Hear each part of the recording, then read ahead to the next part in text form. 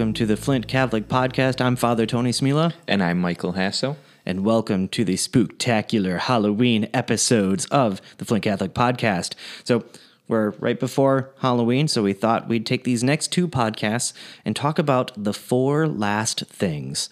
And so we're looking at the end of our lives and what eternity is like, and these big questions of what happens after death. And we're going to tackle them, see what Scripture has to say about it, what tradition has to say about it. And so, quick question though. I said the four last things. So what are the four last things? So we have heaven, hell, death, and judgment. That's right. Those are the four last things. So we're going to try and tackle them in the order in which we might experience them. So for this episode, we're going to talk about death and judgment. And that really makes a good spooktacular Halloween episode. Death and judgment, and then in the next episode next week, we will tackle heaven and hell. So let's just jump right into death. Jump right into death. The end of our lives. And I think it's safe to say that we all fear death.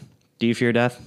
Yeah. Yeah, I mean, I do too. It's a natural human response. Even if we say, oh, no, I'm ready for it, I think it's good, there's still some fear attached to it. And I think there's three reasons for this. One, I think just the factual statement that we love our life. There's something good about life, and there's something not good about death. And I think that's something that we all just deep within us understand. I think the second reason is that death involves suffering. There's just no getting around it. There's a separation of the body and the soul that happens. And because we see that as something that's unnatural, something that was never meant to be, there's some suffering attached to that. It's not really meant to be that way. And then the third reason is that, we have all this revelation about what happens, but in the end, we really don't know what will happen to us after death. And that's in two senses. One, we don't know what it's like at all, and we don't really have any conception of what life after death is like. And two, we don't know personally what's going to happen to us. I mean, we may think we're on the right road and, hey, we're destined to heaven, but there's always that piece in the back of our mind that says, well, are we? Yeah. Yeah, I think that's for me, that's one of the big things is even though we know in the overall sense, as Christians, we know that we're destined for heaven. But, in another sense, it's well, yeah, but I don't know what's going to happen to me. Right. I don't know how that's going to play out in my life. I don't know if I'm going to, be able to receive the sacraments before I die or whatever. I mean, even St. Paul says, work out your salvation with fear and trembling. Yeah. St. Paul himself was I hope I'm saved. Yeah. And we're I think you are. I think you're pretty safe, but who's to say? It's not our judgment, but God's judgment. So let's look at those last two, maybe a little bit more in depth. Death involving suffering. So death involves the separation of the body and the soul. And now they were created to be in union with each other, right? God created us body and soul together, and it wasn't the original will of God to allow them to be separated in death. And that was one of the consequences of sin in the Garden of Eden, was that death is now a part of our reality. And we can sense that, right? When we go to funerals, they're sad. There's a mourning that takes place there. And that's a natural thing. That's because we recognize that death is not natural. Death was not part of the plan. Death is a suffering for not just the person who died, but for all of us who are left. There's a lot of tremendous suffering involved in that. Yeah, and I think it takes a little bit of renewal of the mind in one sense, because I feel like there's probably a lot of listeners who are hearing this and they're like, what do you mean that's not the way it was intended to be? Because I see it all the time. Yeah. Especially in 2020. Right. I mean, it's it almost seems ridiculous in one sense to look around at the world today and say that's not the way it was intended to be. Right. Yeah. I mean, there's, the consequence of sin is death. And certainly we're seeing a lot of that as well. Sin and death in this world today. And no doubt. Something I found very interesting was In one of his epistles to St. Augustine, St. Cyril, the bishop of Jerusalem, relates what was told to him by a man who had been raised from the dead. Now, this is kind of cool, right? So we hear about these every once in a while. Somebody who maybe had a near-death experience, and they come back and they tell us about it. And sometimes they tell us about the glories of heaven. Sometimes they tell us about something else, and it's not so great. But here, he's not even talking about heaven and hell. He's just talking about that moment of death and what that's like. So he says, amongst other things, he said, "The moment when my soul left my body was one of such awful pain and distress that no one can imagine the anguish that I endured. If all conceivable suffering and pain were put together, they would be as nothing in comparison with the torture I underwent at the separation of soul and body." And to emphasize his words, he added, addressing St. Cyril, "You know that you have a soul, but you know not what it is. You know that beings exist called angels, but you are ignorant of their nature. You know also that there is a God, but you cannot comprehend his being. So it is with everything that has not corporeal shape. Our understanding cannot grasp these things. In like manner, it is impossible for you to understand how I could suffer such intense agony in one short moment. And if some people apparently pass away most peacefully, this is because nature, exhausted by suffering, has no longer the force to struggle with death." Oof, those are some strong words there. Yeah. That doesn't sound pleasant. Yeah. Not at all. Yeah. So, I don't want to, just straight up frighten everybody here, right? It is a spooktacular episode, right? But that's not the intent of talking about this. We do need to talk about this. We need to face the reality of what death is. But we can't ever do it alone, right? It's not the point to do this alone. And that's precisely why Jesus came to earth in the form of human. That's why he took on human flesh to do this so that we wouldn't have to do either life or death alone. And it would make sense then that we would have some participation in the death of our Lord Jesus at the hour of our death as well. Yeah. And again, we don't do it alone, right? This is why we pray to our Blessed Mother all the time. Pray for us sinners now and at the hour of our death, because we know we need that prayer at that time. Yeah, like one commentary I've heard on that, on the Hail Mary in particular, is that the significance of the end of that is like, though that's because we as Christians believe that those are two of the holiest moments in our life. Yes. Because right now in this moment, we have the opportunity to choose to follow Jesus. That's right. And then at our death, we make the eternal choice. Yeah. Yep. And we need all the help we can get. I know I do. Yeah. I'm sure all of us do. Yeah. We'll take it. So there's another piece that I think we should talk about here, and that we're going to talk about judgment in the next section, but there's a second judgment that happens here, which actually is the first judgment, and it's a particular judgment. So we've got the particular judgment and the universal judgment. The universal judgment is what we'll talk about in the second section, but this is here the particular judgment happens. So at our death is the first one, the particular judgment, and we are to give an account of what we have done and not done. So this is kind of like in the common imagery, we're at the pearly gates, and are we going to be let in or not? And this is scary because no one can give an account to justify themselves before God. None of us can. We're all sinners. We're all in need of a Savior. None of us on our own merits deserve to be saved. So what do? We cry out to the Lord. And we plead on the Lord's mercy. Steve Ray, so he's the guy who goes to the Holy Land all the time, right? You've probably heard of him. He did the TV show, The Footprints of God. I think that's on EWTN. Yeah. And he tells this great story, and I kind of want to share it here. So this guy dies, and he's at the pearly gates. And St. Peter's standing there, and he says, all right, the deal is simple. We go through your life, and if you get 500 points, you're into heaven. All you got to do is get 500 points. And this guy goes, I got this. I did a lot of good in my life. I got this. No problem. So he starts and he says, I started this charity when I was 18 years old. And, we did a lot of good things for a lot of good people over the course of its 10-year run. St. Peter looks at him and goes, oh, that's pretty good. 2 points. And the guy goes, uh-oh. Wait, that was only worth 2 points? Okay, no worries. I think I still got this. All right. So later in life, I devoted myself to serving the poor and, really gave a lot of what I earned to the poor and went out on the streets and helped people. St. Peter goes, oh, that's pretty good too. 2 points. Now the guy's starting to sweat. He's like, what is going on? I'm never going to get to 500 points. All right, so he pulls himself back, collects himself, and he says, all right, well, I still got one more trick in my bag here. So he goes up to St. Peter. He says, all right, when I died, I gave everything that I had earned to the poor. I left in my will, gave it all to the poor. St. Peter says, that's pretty good too. There's an extra point. You've got 5 points. Great. And so this guy, he's like, oh my goodness, I don't know what to do. Jesus, save me. 500 points, you're in.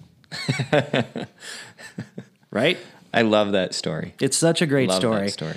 And it's, the truth of it is we can't save ourselves, and we need to let Jesus save us. So all this fear surrounding our death, there's a healthy amount of fear to have, right? A healthy amount of fear is this is something that we don't quite understand. It's something that is outside our ability to understand, and yet we're told by Jesus, just trust in him, follow him, and you'll be fine. That's why Jesus came. That's why he lived. That's why he went through death. He didn't have to die. He wasn't bound by sin. He didn't have to die, but he chose to die so that we could follow him through that death and rise with him as he promised.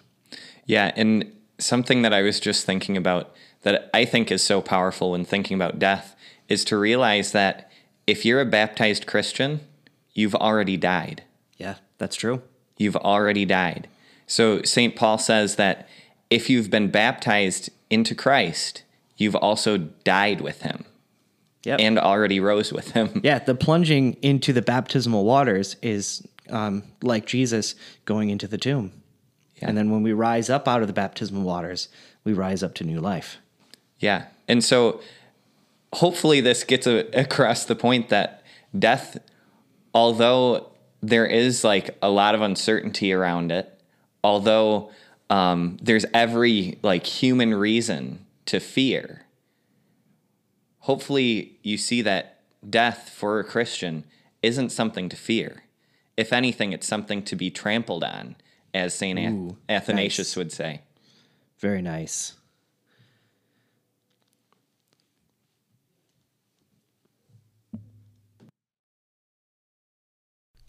The St. Luke New Life Center virtual Oktoberfest fundraiser will be held from October 10th to the 25th. To support their job training, social enterprise, literacy, food pantry, and other programs, please participate in the Oktoberfest auction and impact giving campaigns. To find out how to participate, go to slnlc.betterworld.org. Again, that's slnlc.betterworld.org. For more information about the center, visit stlukenewlife.com, STLUKE newlife.com. And if you have any questions, contact Lisa Hirsch at lisahirsch38@gmail.com. That's LISAHIRSCH38@gmail.com. Thank you for your support. If you know any announcements that your parish has that should be said on this podcast, please let us know. You can email Father Tony at fathertonysmela@flintcatholic.org. That's FRTONYSMELA@flintcatholic.org. And please don't forget to like, subscribe, review, and share this podcast with others.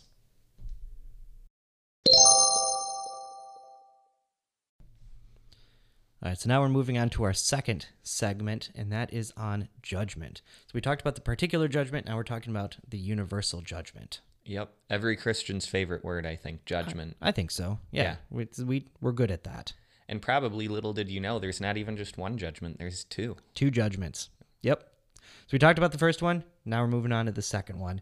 This one is the universal judgment. So the event that will start this whole thing off is the second coming of Jesus Christ, which will be quite the moment from what it's described as. So for those who are righteous and been waiting anxiously for the coming of Jesus, it's going to be a pretty glorious moment. God's going to be there in the heavens. Probably there's going to be like fireworks and pyrotechnics and everything. It's going to be awesome. And we're going to be like, yes, there's Jesus. And for those who don't follow Jesus, it's going to be a terrifying moment. Yeah. Going to be a terrifying moment. First time Jesus came humbly as a child. He didn't really announce himself. Second time, there will be no questioning his divinity and power. And really, to start off, we should turn to Isaiah. And Isaiah, who certainly had the most concentration of messianic prophecy, of course, is going to talk about Jesus here as well. And so God, in Isaiah 45, God is freeing his people from the Babylonian captivity. And he says, "Turn to me and be safe, all you ends of the earth. For I am God, there is no other. By myself I swear, uttering my just decree, a word that will not return. To me every knee shall bend, by me every tongue shall swear." And it's in this prophecy right here. So God is showing his power and his might to the Babylonians and really to the world. And that's, he makes that prophecy. Everyone's going to acknowledge me as God. Paul takes that and quotes it and takes it a step further, that's what's going to happen at the end of time. And he says in Philippians, "Because of this, God greatly exalted him and bestowed on him the name that is above every name, that at the name of Jesus every knee should bend, of those in heaven and on earth and under the earth, and every tongue confess that Jesus Christ is Lord, to the glory of God the Father." When Jesus returns, every knee will bend, every tongue will confess that Jesus Christ is Lord, to the glory of God the Father. There will be no questioning it, whether you anxiously and are really ready to receive him or are not ready to receive him. No matter what, there's no doubting his divinity at that point. And then the next part is probably my favorite part, and my favorite to really think about. This is such it's an interesting moment where we'll have the resurrection of the dead. And we talk about that at the end of the creed, right? The resurrection of the dead. But what do we mean by the resurrection of the dead? Sure, right? When we die, we'll be raised on the last day. That's what we believe. But what does that actually look like? Yeah, I think that's a really interesting question. And I'll say I've talked about this a number of times with college students, and I'll say every time I talk about this with them, that this is always the part that like really kind of like captures their attention. Right. Because we don't really talk about it a lot. I mean, you rarely hear this stuff, in a homily setting, right. Yeah, I think a lot of people think that, when we die, we'll go to heaven, and that's what it's going to be like for eternity. Yeah. But it's not. That's not the end. So at the resurrection of the dead, our bodies and our souls will be reunited. And that makes sense, right? We said that death, the separation of the body and the soul, was an unnatural thing. It wasn't meant to be that way. And so, of course, it makes sense then that wouldn't be like that forever. Then our bodies and our souls will be reunited. And so we're given our bodies back, which that's kind of the moment I'm kind of looking forward to see. Is it like going to be a bunch of people who's like zombies? Their arms will stick out from the ground and then they'll pull themselves out of the ground and then their bodies will be reformed? Probably not. It'll probably still be quite epic though. And that's what I'm like, how is God going to do that? The resurrection of our bodies. But, from all people, all times, all places, right? Everybody will be having their body back. So certainly even the people whose body has decayed, thousands of years now, they'll have their bodies back. Yeah. And that'll be super cool. And I have to say that, that'd be like so cool to like see or to like capture on video or something like that. Like how will that happen? That's something I love to think about and just speculate in my own brain about. So you're getting a little insight into what I think about when I'm all alone by myself sometimes.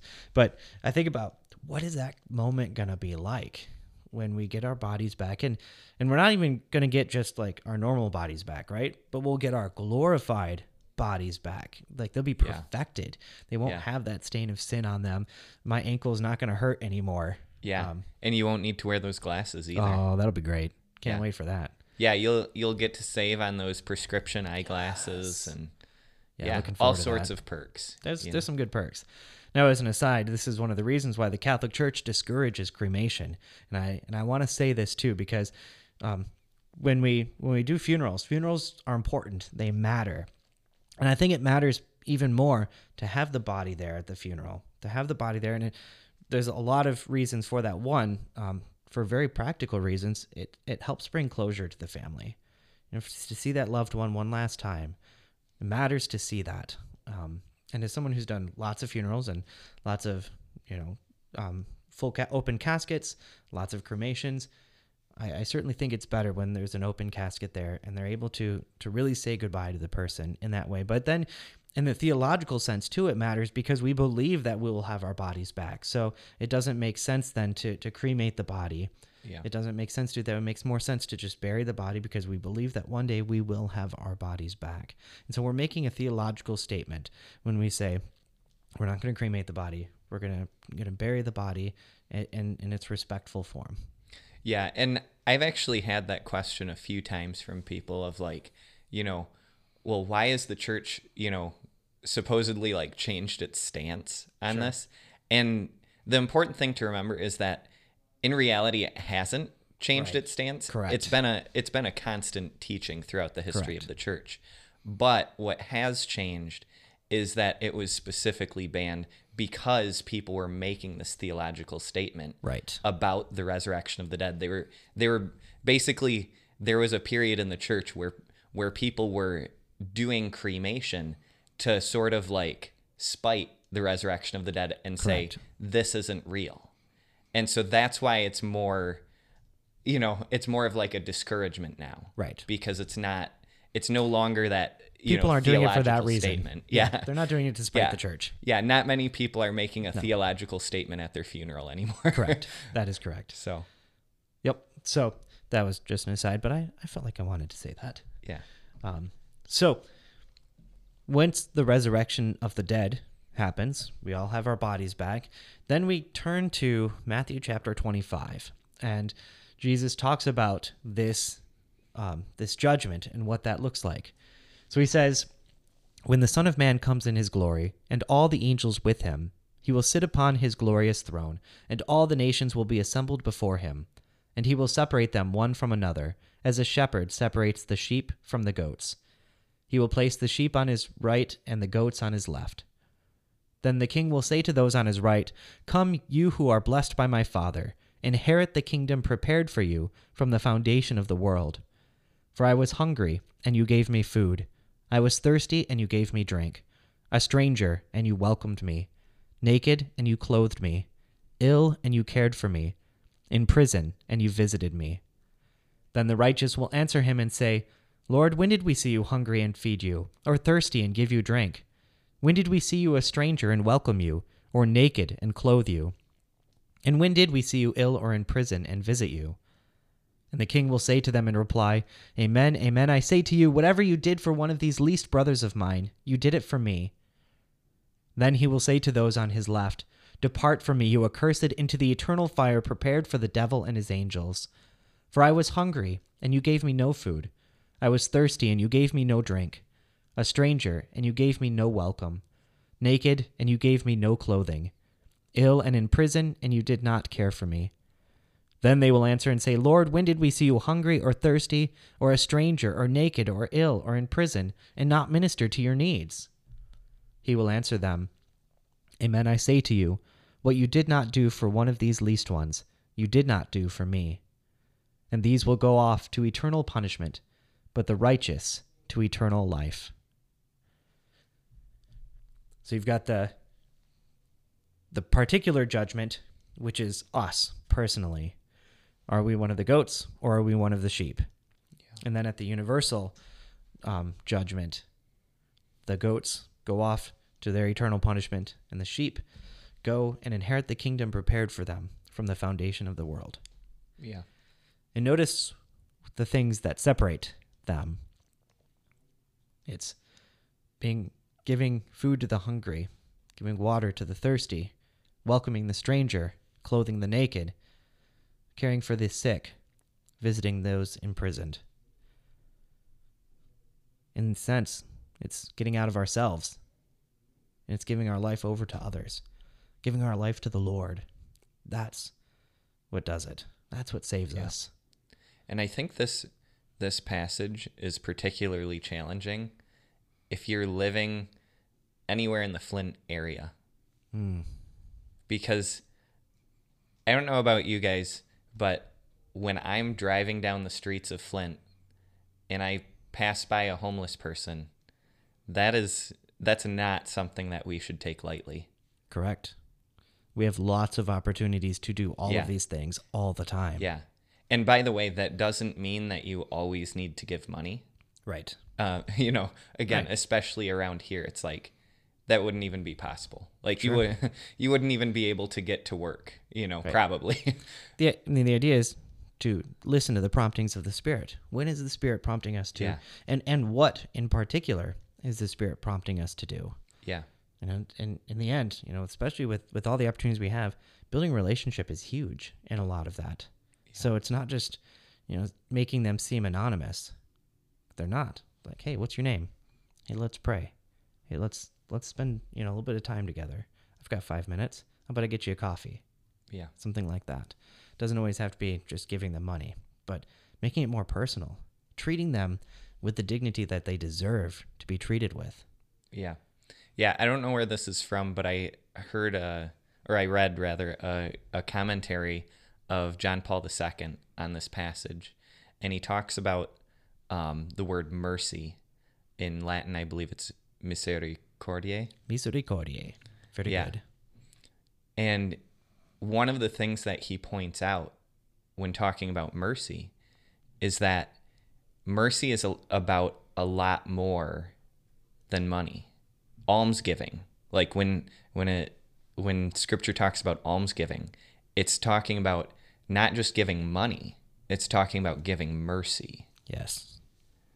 And so that should include money, but it shouldn't be only money. Yeah. And so, like Father Tony was saying, like one of the most important things that we could do that can never be underestimated is just like learning their name. Yeah. Saying hi to them. Like, this happens like all the time in Flint, but I'll come up to particular stoplights where people are often asking for money, and I'm not always like close enough where I can open the window to talk to them, or I can't always give them money or anything like that. But sometimes I'll just like look at them. Yeah. I just won't avoid eye contact Right. and pretend like they're not there. Right. And even that is like, maybe you're scared to approach, a stranger, which, we're not recommending you should do that alone or Right, anything of like course. that. Of course, be safe. But, it can start there where it's just like making eye contact with a person. Yep. Maybe if you're nearby, rolling down your window and just saying, hi, what can I pray for you today? That's right. Yeah, it's recognizing them as a human being. And we need more of that in our world today. Yeah, definitely. So then that's the universal judgment. And so what I want to end this episode with is by reading the last 2 chapters of Revelation. And because what the universal judgment will then lead to is a new heavens and a new earth.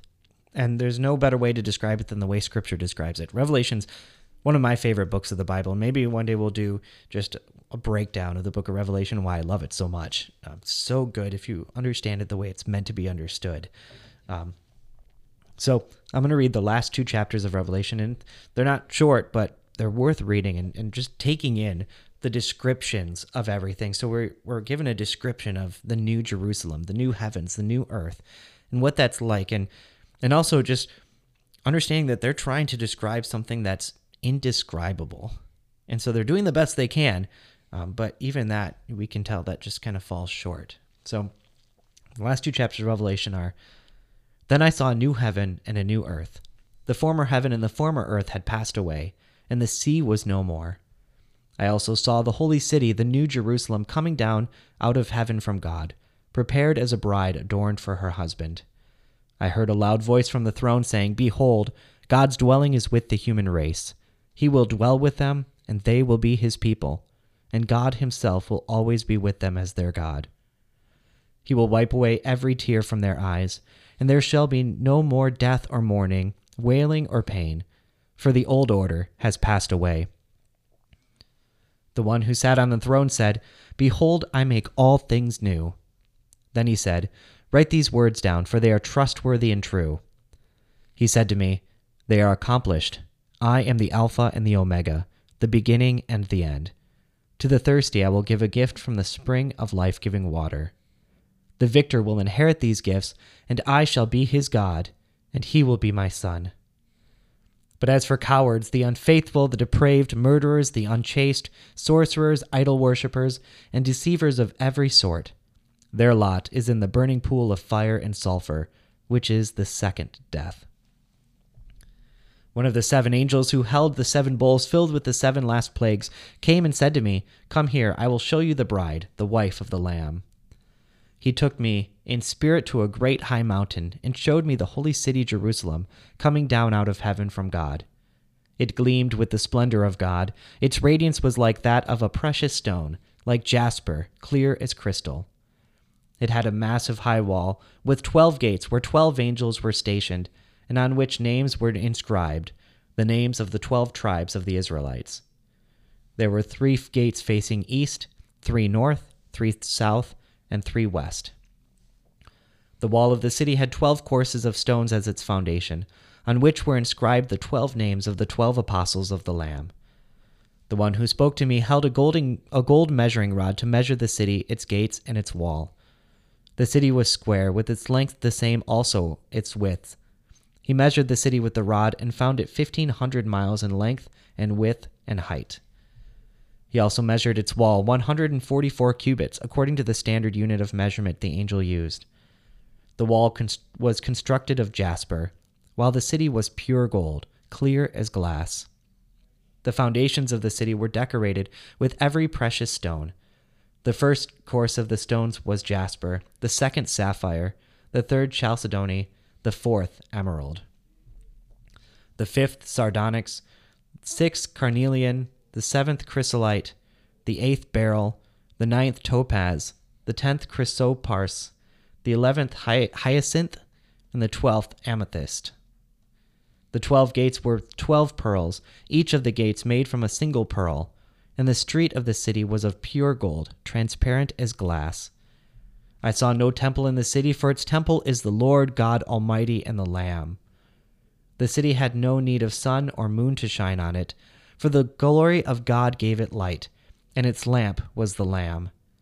The nations will walk by its light, and to it the kings of the earth will bring their treasure. During the day its gates will never be shut. There will be no night there. Treasure and wealth of the nations will be brought there, but nothing unclean will enter it, nor anyone who does abominable things or tells lies. Only those will enter whose names are written in the Lamb's book of life.